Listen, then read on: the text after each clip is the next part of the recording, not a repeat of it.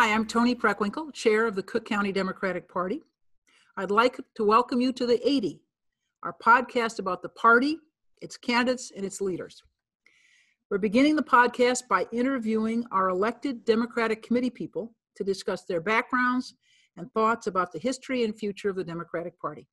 Today, I'm excited to welcome Senator Mattie Hunter, who is with us in her role as committee person of the 20th Ward.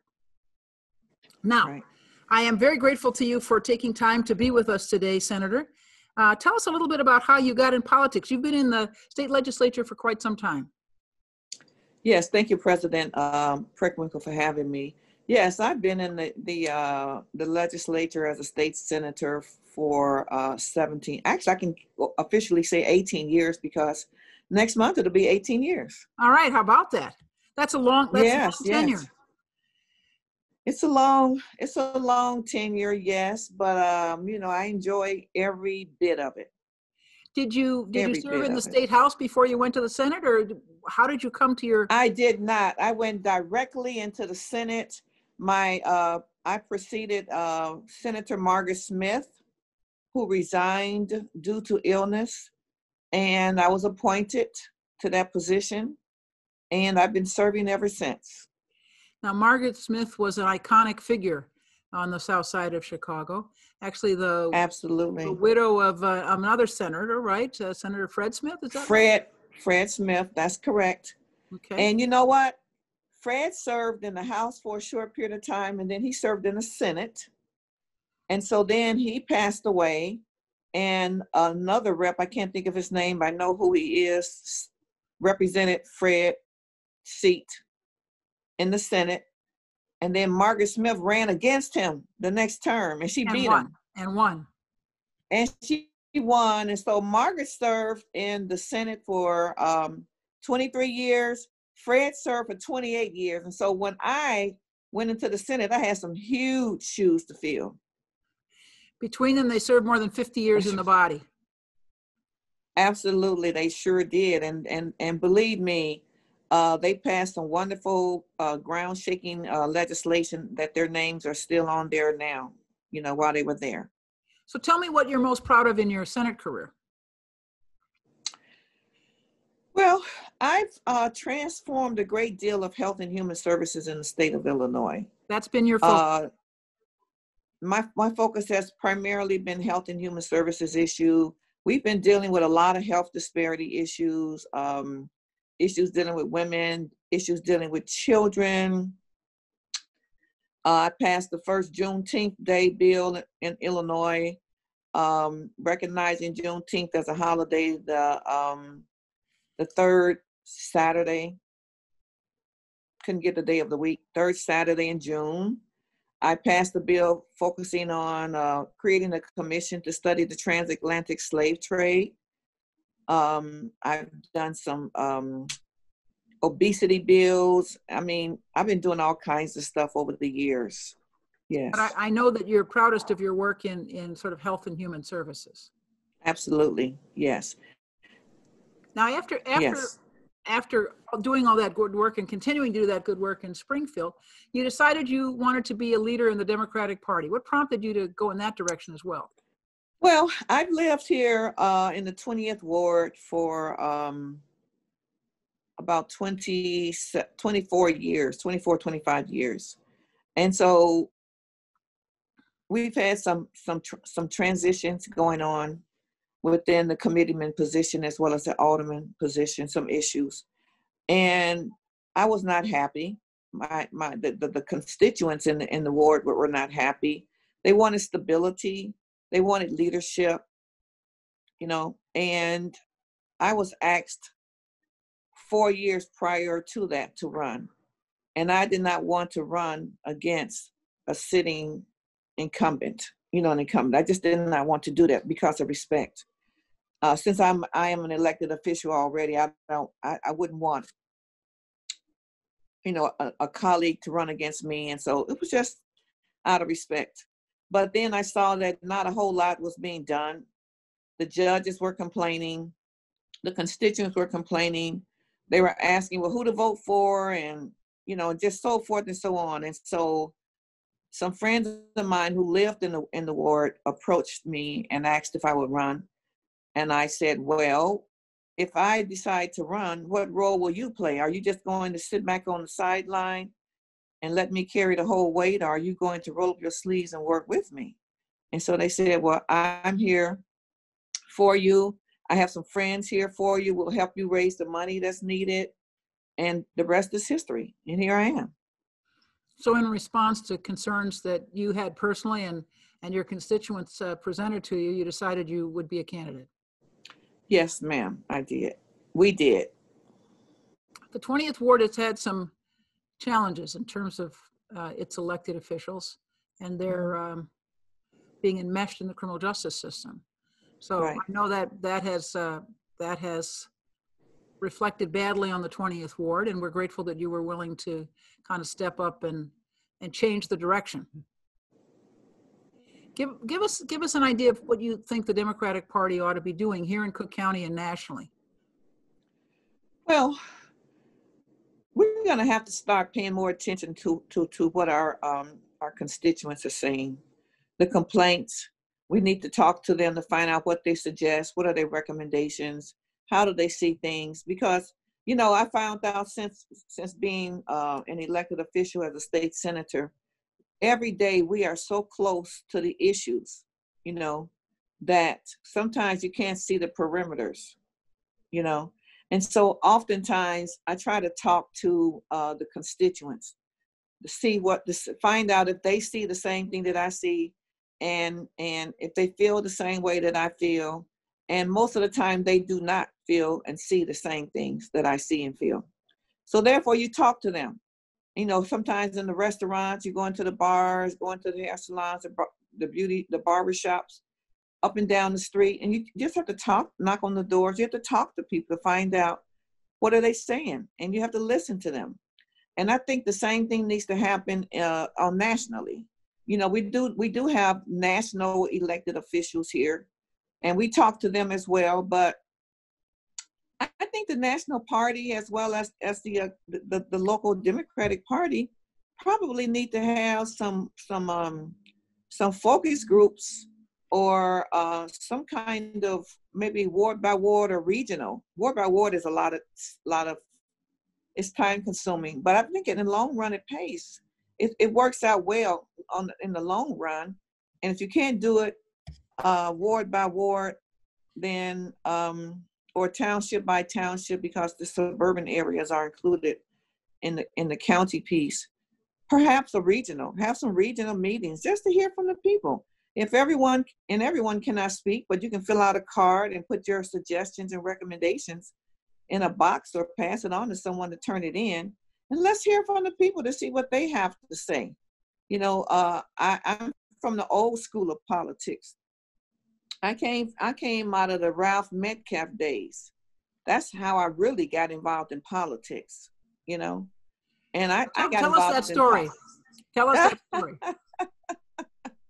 I got involved with politics because I was growing up in Robert Taylor Homes. My parents lived there, and they were raising 8 of us.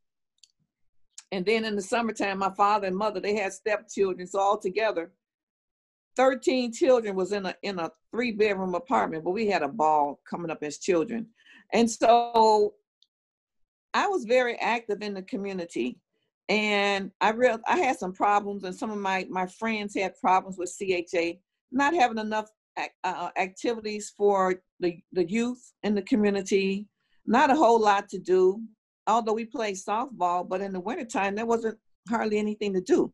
There was no place to go. It was too cold to go outside after school, So we got together, started protesting CHA and complaining, and Metcalf came to a meeting, and I was real bold, and I went up to him and I said, Alderman Metcalf, and he was running for Congress at that time, because that was in 1970. I'm 15 years old. And I was just as bold as I can be. And he said, young lady, who are you? And where is your mother and father? And I said, well, my father is at work and my mother is at home cooking dinner. He said, well, I want to meet your parents. honey, he put me in his car and drove me home and to meet my parents. And I walked in by that time, my father had gotten home from work because he worked a 7 to 3 shift. And so he saw that Metcalf was behind me and he said, uh-oh. Because, back then when the young people acted out in the community, the adults would bring them home, and when an adult bring you home, then you're in trouble, and so Metcalf said, oh, no, it's not like that. I said, thank you. And so he said, no, I wanted to meet your parents, Mattie's parents, because she was very, she was participating in my meeting. She had a lot of questions. She sat in the front row like she was in charge, and I was still wearing my pigtails and I had my gym shoes on and my blue jeans, And so ever since then, Metcalf and I became friends. Throughout college, he mentored me. I even became a paid congressional intern in 75 in his DC office for a semester. Okay. That's wonderful. So Metcalf was, he was like my second father. We were very, very close. So this is a great story. So you got involved in politics, connecting with Ralph Metcalf as alderman of the 3rd Ward, and then, of course, as congressman. Right. 5 years after that first encounter, you ended up in Washington as a paid intern. Right. And I was asked to join his staff in D.C. after I graduated from Monmouth College in Monmouth, Illinois. Right. But my parents were having a fit. They said, girl, that's too far for you, and you're too young to be moving to Washington, D.C. I said, oh, mama, I'm having a fit and everything. So I wound up staying in Chicago and working. And next thing you know, I was in grad school down in Mississippi, down in Jackson State University. And the rest is history. I got down there and started getting involved in politics. And the school was getting ready to run me out off the campus, And so I was, I was something else coming up. You're an activist. I was an activist big time, just like the young people, the Black Lives Matter and all of them protests. Well, I've done all of that stuff, and folks look at me and says, well, come and join us. You're not doing nothing. I said, you have no idea what I've done in the past, and you have no idea what I'm doing now. You have no idea. And so, I do believe that if you want to make a change in the community, you got to roll up your sleeves and get involved. You can't sit on the sideline and complain all the time. That's the problem with people today. They complain to one another too much, and no one has any kind of suggestions or recommendations to offer. And so we just need to hear from people. So that's what I've been doing. What you're encouraging is civic engagement, that people should engage their elected officials. We must. And yes, ma'am. And we have to encourage our younger people, even in 7th and 8th grade, 6th grade, getting involved civically. That's what I did. I got involved civically so that by the time I turned 18, I was ready to vote. I knew somewhat about the legislative process because I did spend a lot of time with the local, state, and national elected officials. And so I was one of those different people who started really, really early in life in terms of politics and in government. I wind up, after I graduated from college, I wind up working for the city of Chicago. So I am a retiree from the city of Chicago. And now I'm in the state General Assembly. I'm in the General Assembly now. So there you go. Well, that's definitely a career to be proud of. So your suggestion to the party would be to try to engage our Democratic voters across the county, either in a ward by ward or maybe region by region basis, to kind of hear what they're thinking and what their concerns are. I'm thinking so, and I'd like to see us reach down and figure out how to engage our 5th, 6th, 7th graders.